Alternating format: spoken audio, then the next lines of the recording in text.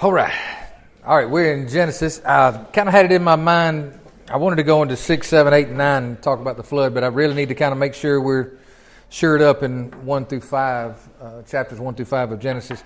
There's so much here in 1 through 5 that pretty much sets the course of all of Scripture. This is the beginning. That's what the word Genesis means, right? The word means beginning. So it's the beginning of the story, right? So what we're going to find out, and we've been talking about it a little bit, that overlaid in all of these stories, certain words and pictures and ideas that just keep replicating themselves all throughout the Bible story. So we'll talk a little bit more about that tonight. Just want you to be able to see some of that. So we're going to do a little bit of review. I need your input tonight, all right? So you're going to talk to me? Y'all going to talk to me a little bit? Yes, I hope so. All right.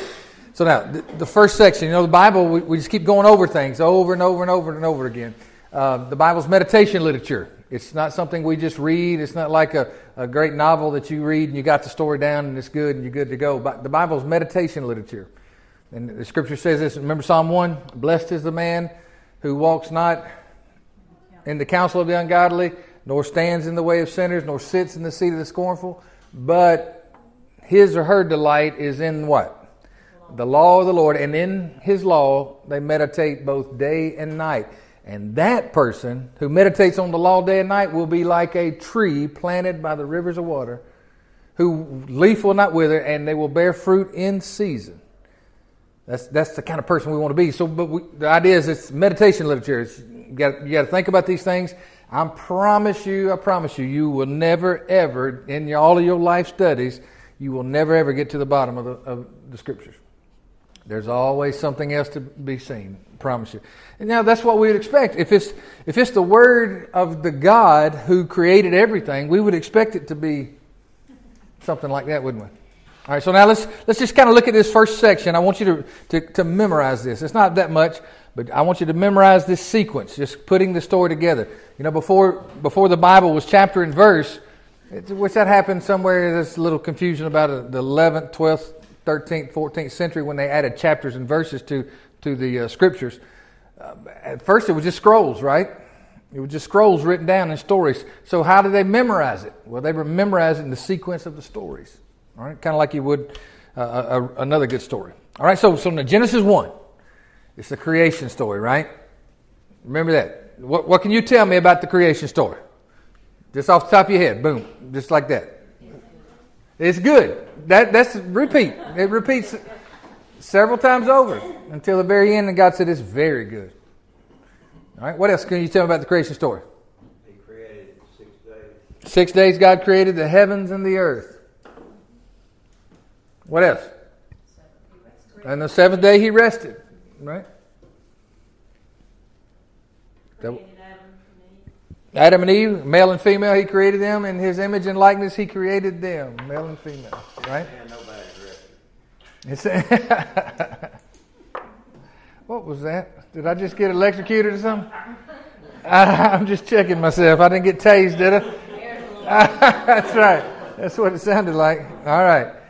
So, the creation story. This is our creation story. All right? Who is our Creator? Well, God Almighty. God, the maker of heaven and earth. Then you get to Genesis 2. It talks a little bit more about creation. It kind of zooms into a specific place. Where does it zoom in? Eden. We're calling that the Eden story. Now, some people call it the creation story, Genesis 1 and 2. But just to kind of split it out so we know what we're dealing with. Genesis 2. What do we know about Eden? What was Eden? What is that all about? God took a place, there's a place called Eden, and God had a garden in Eden, and whose home was that? And it says there He rested. That's kind of an interesting idea in Hebrew. The English kind of translates it differently. But He rested man in the Garden of Eden. It was a place of rest. It was a place of work. It's interesting. It's a place of work, but it's also a place of rest. God put them in Eden. What else did we find out about Eden? What did God do? There were 2 trees. They play big, don't they? They play real big. What were the 2 trees that's mentioned? Well, there's a bunch of trees that's mentioned actually, but 2 specific names were given. What were the 2 names of the trees? The tree of life and the tree of the knowledge of good and evil. Now, what did the tree of the knowledge of good and evil represent? It represented like going your own way kind of thing, like throwing off God's leadership and going your own way, doing things your own way, right? Basically represented sin, didn't it? That's where sin originated, through that choice. So, there was something that was not good in Eden. What was? Well, there was that too, but it specifically said the woman you gave me. That's quoted out of context. You on your own on that deal. God said something wasn't good. That's the first time it said anything that wasn't good. What was the thing that God said was not good? Adam being alone.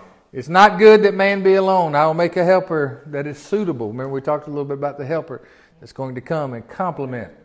And where Adam's strong, he's going to transfer that strength to her. And where she's strong, she's going to help transfer that strength to him. So that's the Eden story. We get a lot of stuff. What did Adam do in the Eden? What else did he do before Eve came on? He named animals, right? Animals started coming to him, all that kind of thing. So we see things in harmony. All right. So now let's go to chapter 3. Chapter 3 is where it all begins to kind of spiral down. We call that the fall.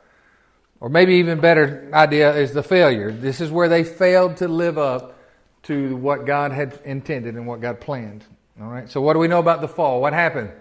How does Genesis 3 start out? It starts talking about the serpent, right? And what does it say about the serpent? That he was more subtle, or he's more crafty. He was more deceptive than any other God's creation, right? Any other beast of the field. And Adam and Eve took the bait, didn't they? What was his challenge to them? This is your review. That what God said wasn't really true. They wouldn't surely die if He had got them to question what God said, right? What God did God really say that? You won't eat this. You'll be like God, knowing both good and evil. And they ate. And they fell. And what happened after they ate? What instantly happened? Fig tree, yeah, that's right. They saw themselves naked, and for the first time, they heard God coming, and what did they do? They hid, right? And people have been hiding ever since from God, haven't they? And people also been cutting down fig trees and making themselves leaves ever since, too. I got a sermon I did years and years ago called Fig Tree Religion. Because that's what we do. Because if Christ is not going to cover your sins, you're going to find some other kind of way to deal with things. And that kind of thing produces self-righteousness. That's where they're trying to fix their problem themselves. It doesn't work. And besides, fig leaves are a little itchy. They don't last long. Anyway. All right, so there's the fall. All right, now, in Genesis 4, and there's lots more detail there, obviously, but you get the gist of it. Genesis 4 is the story of the two brothers, Cain and Abel. All right, what happened in the Cain and Abel story? What were they doing? What were they coming to do? They were offering sacrifices to God. And one sacrifice was good and accepted, and the other was rejected, because sometimes God just doesn't take any old thing you give Him. He wants your best, and He wants your heart in it. He checks your motives at the door, doesn't He? He doesn't care if He'd rather you give 10 cents with a good heart than $1 million manipulatively or in wrong motives. You know what I'm talking about? Now, preachers wouldn't, but anyway, that's what God is. God, so, that's something to think about. Now, we didn't get too deep into it, but it's something to think about. Are your sacrifices good enough for God? The sacrifices you're making to serve Him, or is it going to be pleasing to Him? And I know we're pleasing in Christ, but is what you're giving God? I mean, Jesus talked about that standard, that what God wants out of our lives is for us to love Him with all our heart, soul, mind, and strength, and to love our neighbor. So, and some things are just not going to be accepted by God. What's that? The best sacrifice we got to give is obedience. Obedience. That's good. That's good. Well, Jesus talks a lot about that sacrifice. In fact, you can't even come into the kingdom without sacrifice. So all around worship is this idea of sacrifice. It comes all throughout the Scripture, this idea of sacrifice. Now, in the new covenant, we don't sacrifice bulls and goats and sheep and all those kind of things. We don't sacrifice those things. We don't bring grain offerings and things like that, unless you bring the preacher some eggs or something. But I don't know if that, I don't know if that counts. That's just a gift. We'll call it a gift, not a sacrifice. But, worship surrounds sacrifice. And now the Scripture says we bring a sacrifice of praise, which is the fruit of our lips, giving thanks unto Him. And then obedience. Jesus said, if you're going to come after me, you're going to have to deny yourself. That's a sacrifice. Now, doesn't that make sense about Him saying deny yourself? Because what was the whole problem in Genesis 3? Well, they went, remember we talked about that? They went from a living soul to an exalted soul. And now Jesus is correcting all that and said, now what has to happen to that exalted soul, or what we'd call pride? What has to happen is that pride has to come down, and the only way you can come into the kingdom now is if you deny yourself, or we maybe call it humble yourself. We may say something like that. That's why oftentimes when we pray for people to come into the kingdom, we come to the altar and we kneel. What's that kneeling all about? Well, that's about part of that denial. That's that humbling idea. Cain and Abel.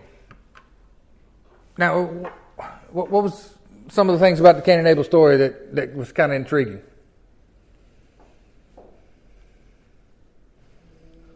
Remember Cain was mad. He was mad, and but what happened after Cain got mad before Abel got killed? Yeah, isn't that something? God came and had a conversation with him and said, now look now. And God really read his mail. If you did what was right, you'd be accepted. So God just read his mail and said, there's something wrong here now, boy. And you and I both know what it is. And if you do the right thing, it'll go good with you.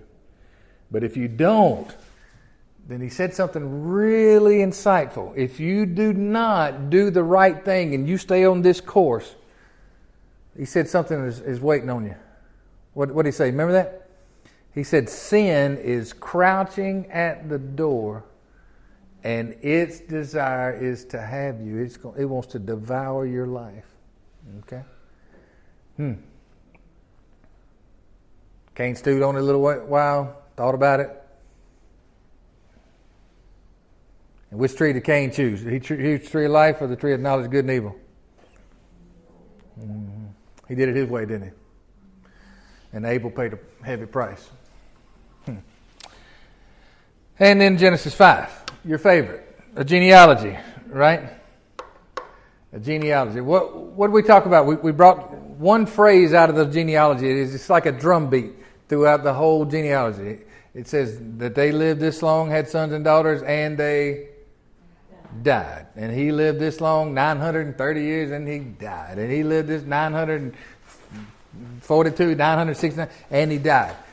And the genealogy in chapter 5 are from Adam to Noah. All right, so now, this is what I want you to do. All right, put your notes aside. Go Genesis 1, 2, 3, 4, 5. Tell me what they are. Genesis 1. Genesis 2. Eden story. Genesis 3. The fall. Genesis 4. Genesis 5. Genealogy. All right. There you go. Whew.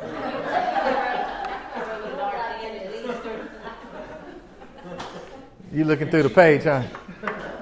All right. Now just for you personally, we've spent several weeks. I mean, we've been going through this already for 6-8 weeks now. Something like that. What are some of the words or ideas that really have jumped out at you in chapters 1 through 5? What are some of the things, just real quickly? I just love the fact that the animals came to Adam. That the animals came to Adam? Yeah, That's interesting. Like in Noah. I was reading today. Like the same thing. They came to him. He didn't go. It didn't say he went out searching for them.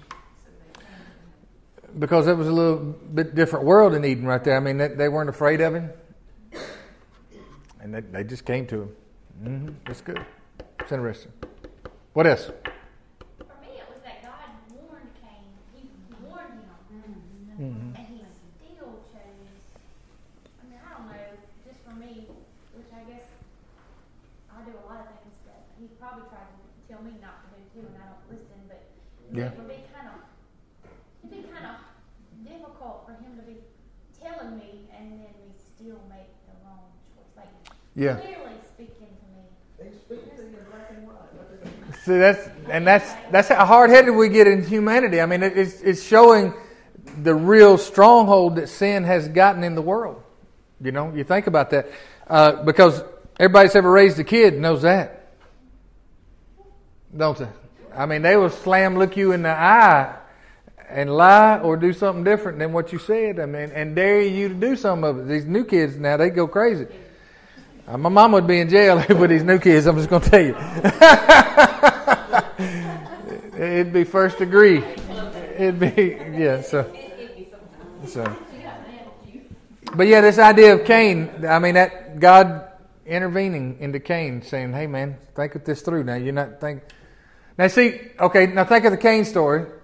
That anger got in his heart, and that anger led to murder. Now, did Jesus put anger and murder in the sentence ever together? Remember, think about this. What did Jesus say? He said, the old law says, thou shalt not kill. Thou shalt not murder. But I tell you not to even be angry with your brother. Because that's where the anger starts. And kind of, I don't know. I wonder if Jesus had the Cain and Abel story in his mind. What else? What else in chapters 1 through 5? Because by now you've probably read it 8 or 10 times, right?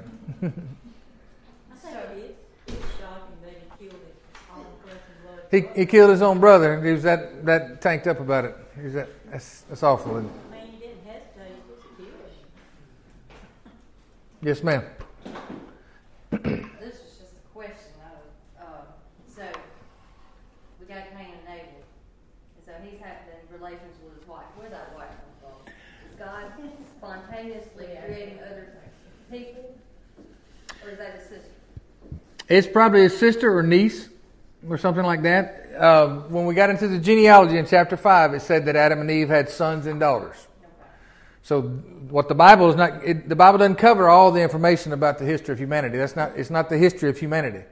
It's the history of redemption is what it's about. But more than likely it was a sister or A sister, niece, or distant cousin. Now they lived a long time, yeah.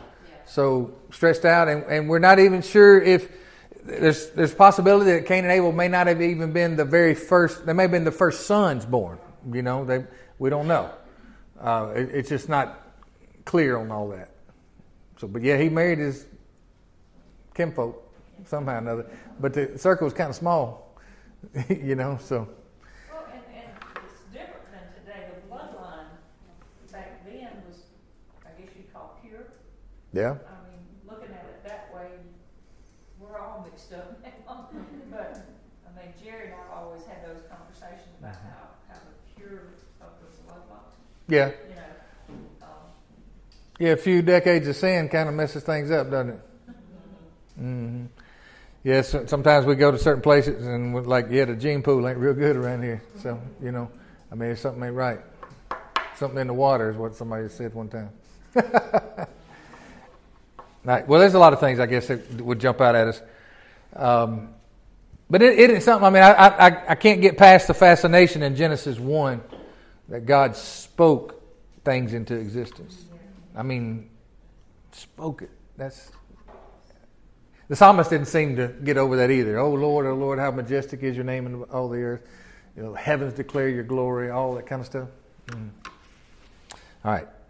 Now think of this. Think of all this stuff. I'm going to follow along here. I got something that's not probably in your notes. I don't think I put it in there. Follow along with me on this idea. Now think of Genesis 1 through 5. Think of it as a let's stretch out 1 through 5 over the course of a life, okay? And let's just kind of see how it kind of patterns out. All right. So God gives you a good opportunity. And then He places you in a garden, whatever that might be. That could be a job, that could be a marriage, that could be just a good life, a good place. And your assignment is wherever He's placed you, your assignment is to live life to the fullest with God. It's this with God life. That's what Eden is all about. God makes Adam and He walks with him in the cool of the day. It's about living this life with God. And God tells you that there's going to be tests that come along the way. There's going to be a test. There's going to be choices that you're going to have to make, because love always has to be free to make a choice. Why did God give man free will anyway? Well, because love has to be free. It has to be freely given, or else it's something else. It's not real love, right? So there'll be tests. And there's two basic options in this test. There's God's way or another way. Any other way is the wrong way. So that's what the test's around. So with the test also comes temptation. The temptation to do the wrong thing. And the story tells us that there's a snake in every garden. So the good garden God's placed you in, all the different places. In fact, when I do marriage ceremonies, y'all hear it in a couple weeks with Hannah, I talk about marriage being your garden. This is your garden. God's put you in this garden. You take care of it and tend it. We find out, though, there's snakes in gardens, aren't there? There's a snake that's trying to talk you out of paradise, trying to talk you out of that delightful place that God has put you. And the tempter comes, and he's very deceptive. And he's very seductive. Now think about this. This is a life. This is our life. The tempter comes, and he gets you to make the wrong choice. But who's still responsible? Even though he's getting you to make the wrong choice, who's still responsible? We are. We're still responsible. And so the consequences begin to come in. And the garden is lost. And you think about how many things we've lost to this snake, to this tempter in our lives. And as the story clicks on, if sin is not eradicated, it's not ruled over. In fact, that's one of the things he told Cain. Sin's coming, and it's coming after you. It's going to pounce on you. But Don, what did he say? He said, you should rule over it. Remember that part of the conversation she brought up? You should rule over it. So he's dignifying us as humanity. We don't have to fall prey to this. But if sin is not eradicated, its power grows. And sin, it comes crafty, but it doesn't stay that way. It comes subtly, but it doesn't stay that way. We find out in the story, in our story, that sin's like a crouching beast. And it pounces. And it will literally devour your life. Jesus said he called it a thief. And that thief comes to do three things. What did Jesus say? Steal, kill, and destroy. Remember that? So now you think about that, and when you choose to do wrong, sin pounces and drives you to do the unthinkable.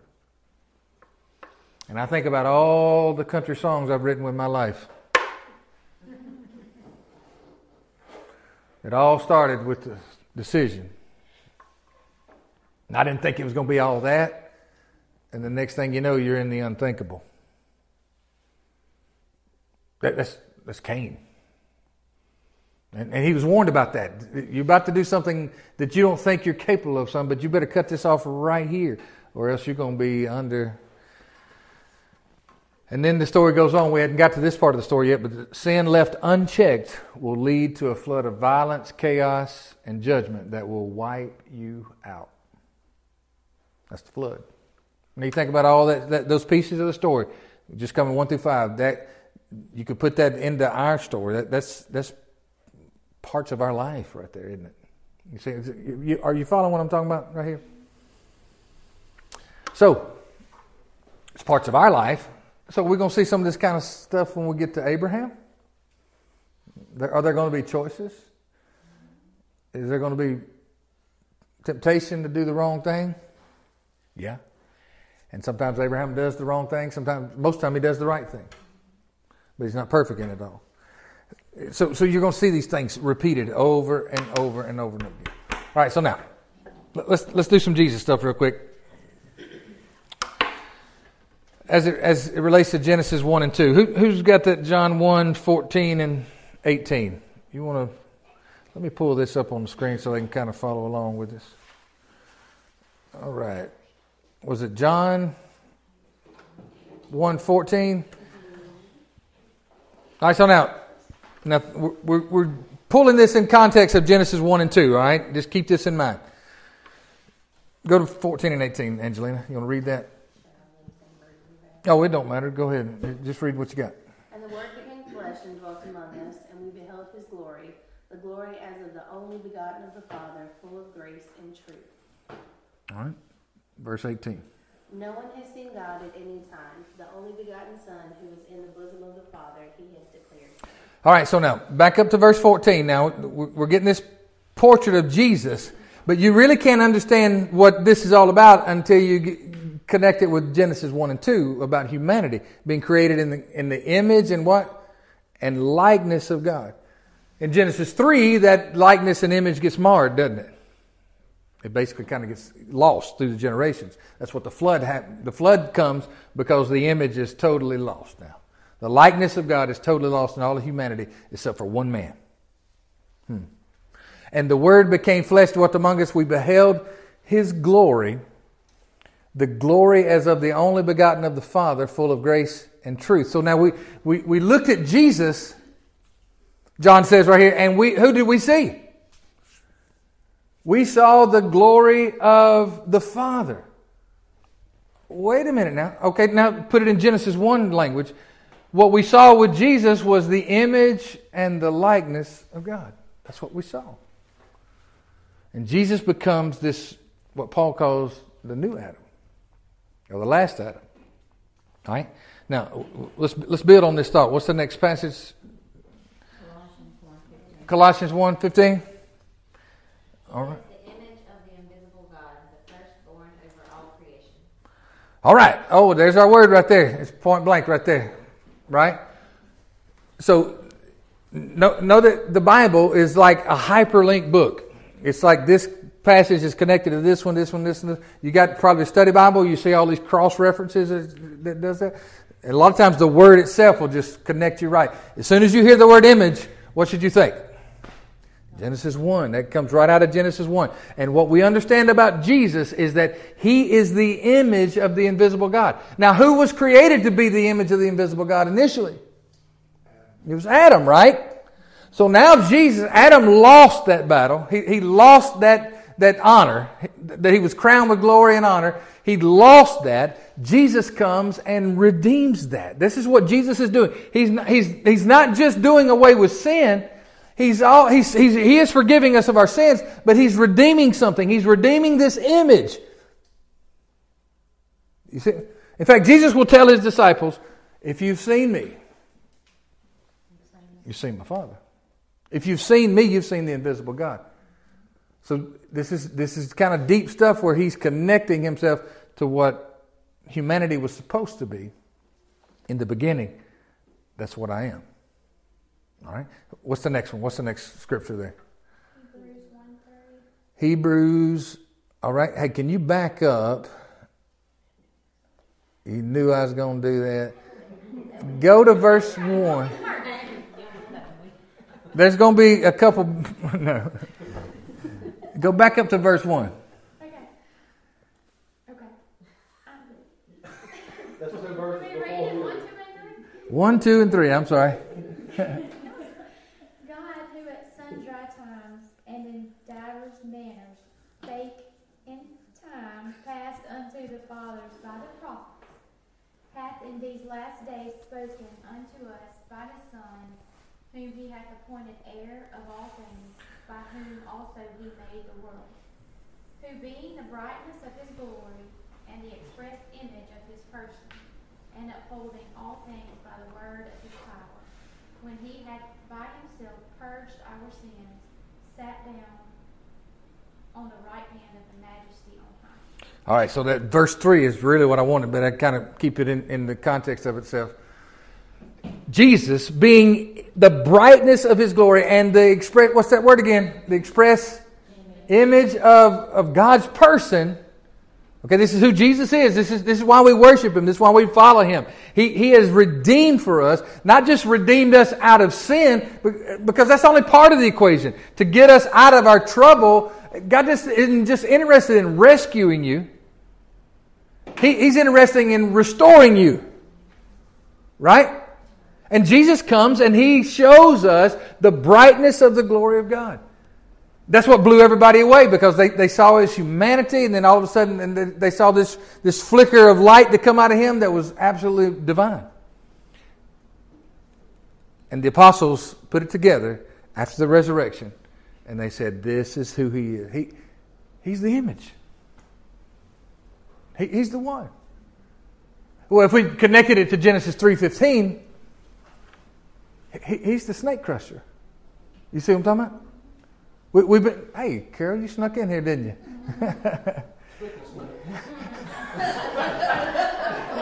No, I did not say that. I ain't got nothing to do with that. Get him. Throw something at him. No, she ain't. Do you see what the New Testament is doing with Jesus? How it's portraying Jesus as the image of God? Mm-hmm. And then we had one more. What was the other one? I think it's in another group, isn't it? Let's go right here. All right, so now,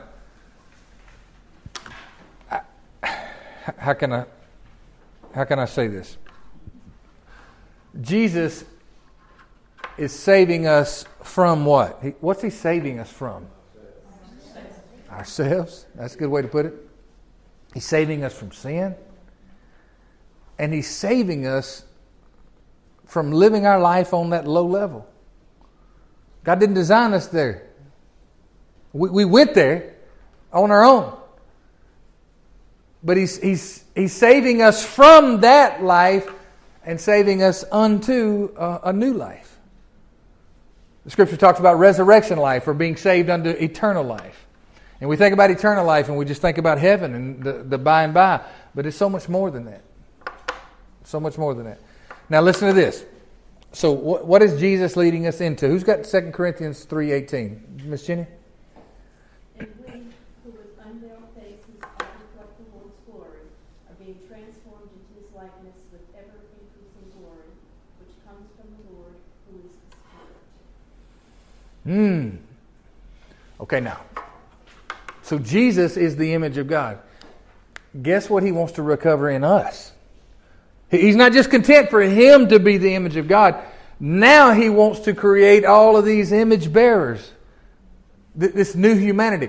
You know what? When we come to the passage, 2 Corinthians 5:17, if anybody be in Christ, he is a new creation.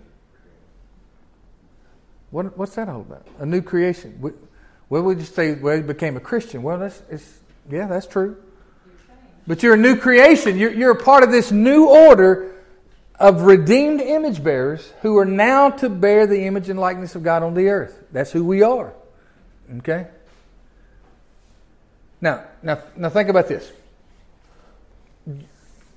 What happened in Genesis 3 is we cast off God's rule. We say we want to be in charge. We want to do our own thing.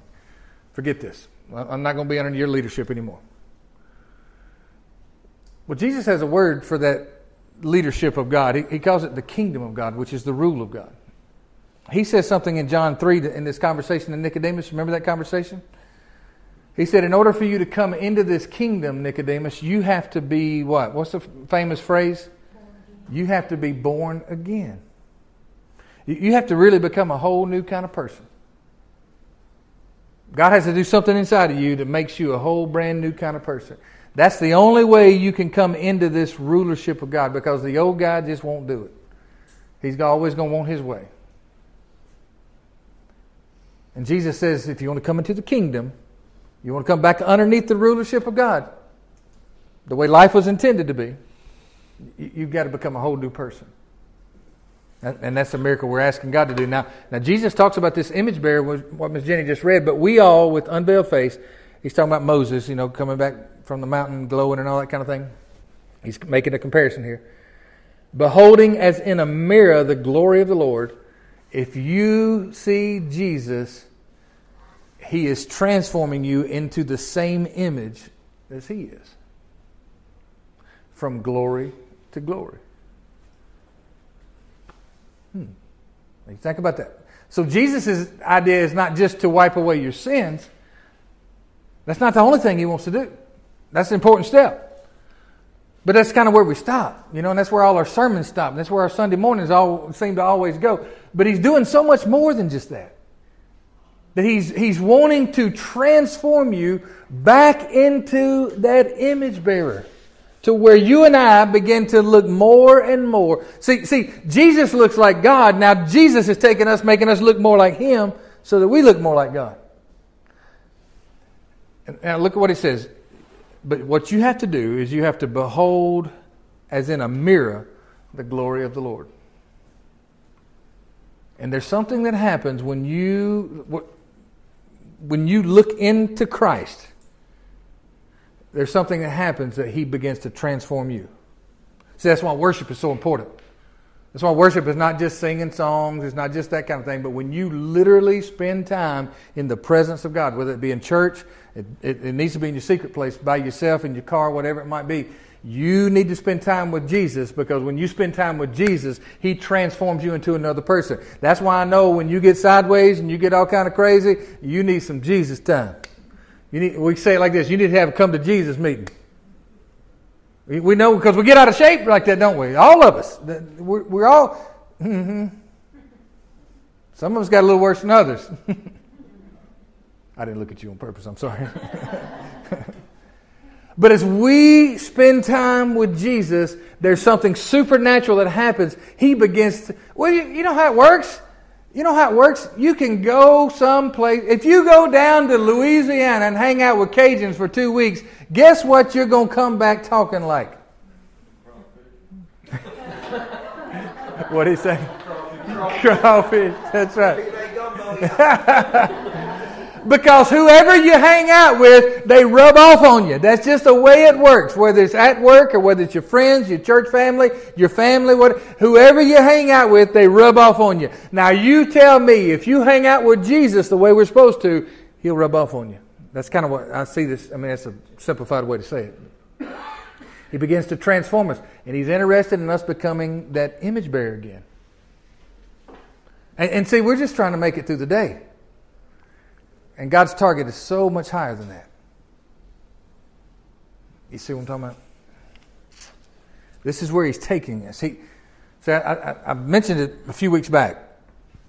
Every now and again, you need to have a practice where you read Genesis 1 and 2 and Revelation 21 and 22. And you see the ideal of the way God created us to be. And you see where God's going to take us in the end.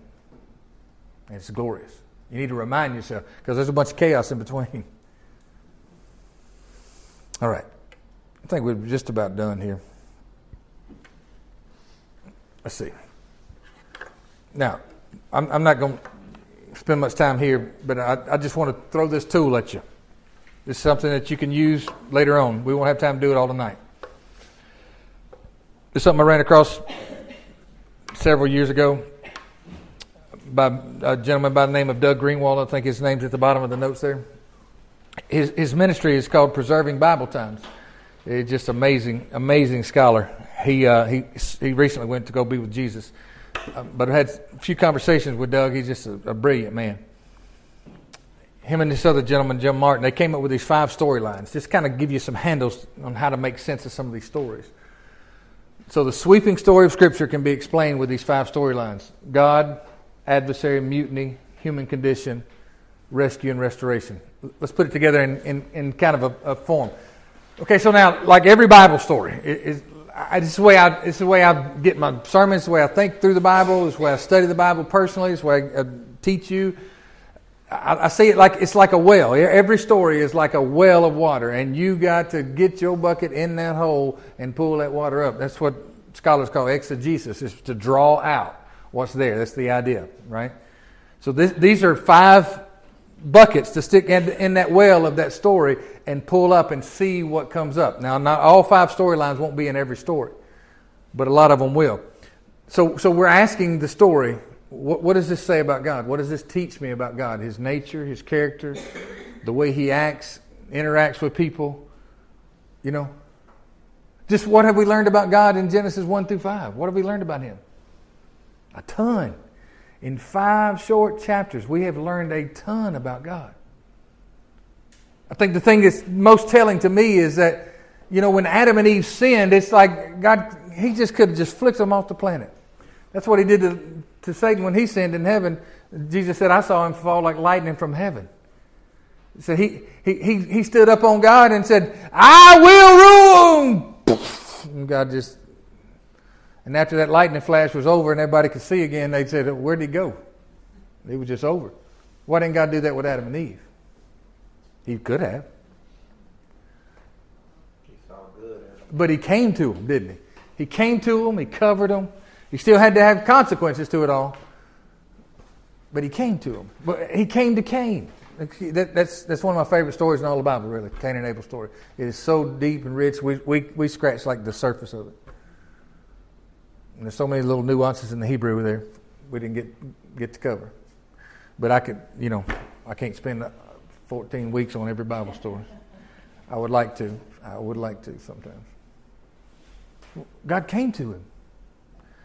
God came to him in the middle of his anger and seething jealousy and rejection, and he stepped right in the middle of all of that. He's the God who comes to us. So it's no surprise when God comes in the flesh, he comes. He's the God who comes. You see what I'm talking about? What you got? I was just thinking after I said what I said earlier, I was just thinking we might not see him, but he comes to us in the form of the Holy Spirit with our conviction. Like, he warns us. No, ain't no doubt. I've been warned many a time. Now, I may run the stop sign, but I can't say it wasn't there. You know what I'm talking about? Certainly does. So what does this story teach me about God? You know? Now, what does this story teach me about the adversary? We've got an adversary. He's a big player. We've seen this in Genesis 1 through 5. What does this story teach me about the adversary? Well, what did we learn about it? He's sneaky, like he's crafty. He likes to take God's word and do what with it? Just twist it all up. Just get you to doubt it. Really. He doesn't really care which way you go with it. He doesn't really care if you go into New Age. He doesn't really care if you go into atheism. He doesn't really care if you go into some other false religion. He doesn't really care which direction you go. He just don't want you to go towards God. That's all. That's his goal. So he wants us to be independent of God. But we also learned, we talked about that in our little review, we also learned that sin is the adversary, which later he becomes not just a snake in a tree. He's like this crouching beast that will tear you to pieces. And then the mutiny. That's another bucket we can throw down there. The mutiny. That's why you got pirate movies. You watch them kind of things. What's a mutiny?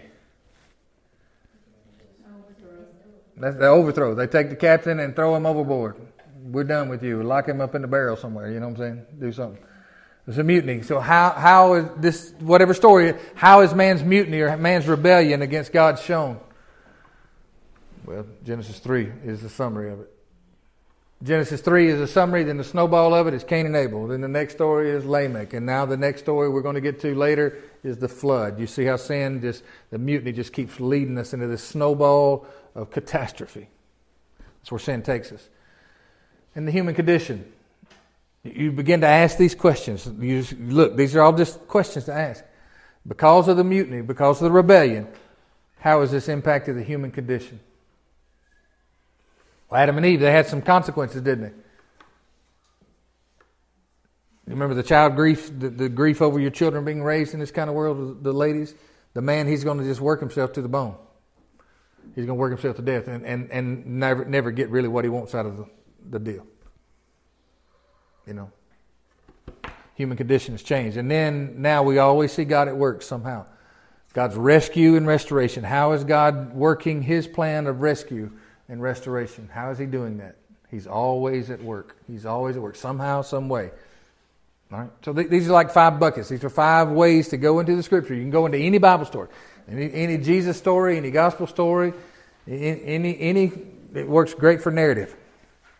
Go into any Genesis story. I use some of that. I may not say it like that, but I use these 5 handles right here, these 5 buckets kind of thing, when I do my studies. And I think through the story, and I begin to see it and draw out the truth. Does that make sense to you? Now, if I had my way, we'd pull that barbecue back out and we could eat again, and then we'd go back at it. And we'd go through Genesis 1, 2, and we'd go through Genesis 3, and we'd go through Genesis 4, and I would go through each one of those parts. And you'd make a list, and you would start to make some notes, and you would start to make some commentary on the Bible. When I ran my Bible school, that's what I did. I had them do that very thing. And you begin to meditate on these things, and you see things. Especially when you get to the adversary thing, you start seeing some things about him, and you start looking into your own life, and you know you've been played. You good? All right. I just kind of needed to wrap some of that up. I'm sorry. Well, not really. I'm not sorry. I shouldn't say it like that. But we just kind of got to keep going over these things, because these themes are going to keep popping up. There's always going to be a test. There's always going to be a choice. There's always going to be an adversary that's standing there trying to tempt, trying to pull. And there's always going to be consequences, even if they're good consequences. Sometimes they're blessings, right? You good? Questions, comments before we go? Hey, one more thing for you. Got homework. Go to YouTube. All you that do internet stuff, go to YouTube and go to the Bible Project. And on the Bible Project, you'll have to find the video in some of their categories they've got. Go through the Old Testament and go to Genesis 1 through 11 and watch the summary of Genesis 1 through 11. You can watch whatever else you want to. They've got hundreds of videos on there that are absolutely amazing. You can get you a Bible college degree level education on YouTube for free right there with the Bible Project. I mean, it's an amazing resource. I know y'all talked about it in Sunday school some, Janice, and Sandy showed some videos, and she uses them in some of her kids' classes. But they're drawings. They draw out and simplify and lay out the scriptures. I've never seen anything like it. It's amazing. So go get to Genesis 1 through 11 and let it piece it together for you. All right? All right, Lord, your word is a lamp unto our feet and a light unto our path. And Lord, it's well worth our diligence. I just pray that it just wouldn't be information to us, Lord. That your book wouldn't just be another story, but it would become revelation. It would become life to us. Help us to just be more hungry than we've ever been for your word. Because you sent your word and you healed them. We thank you, Lord. Help us to understand and comprehend, even if we have to wrestle a little while with it all. Help us to understand and comprehend more. Increase our knowledge. Lord, I'm reminded again, another prophet said, my people perish for lack of knowledge. Help us, Lord. Give us eyes to see, ears to hear, and hearts to understand. In Jesus' name, amen.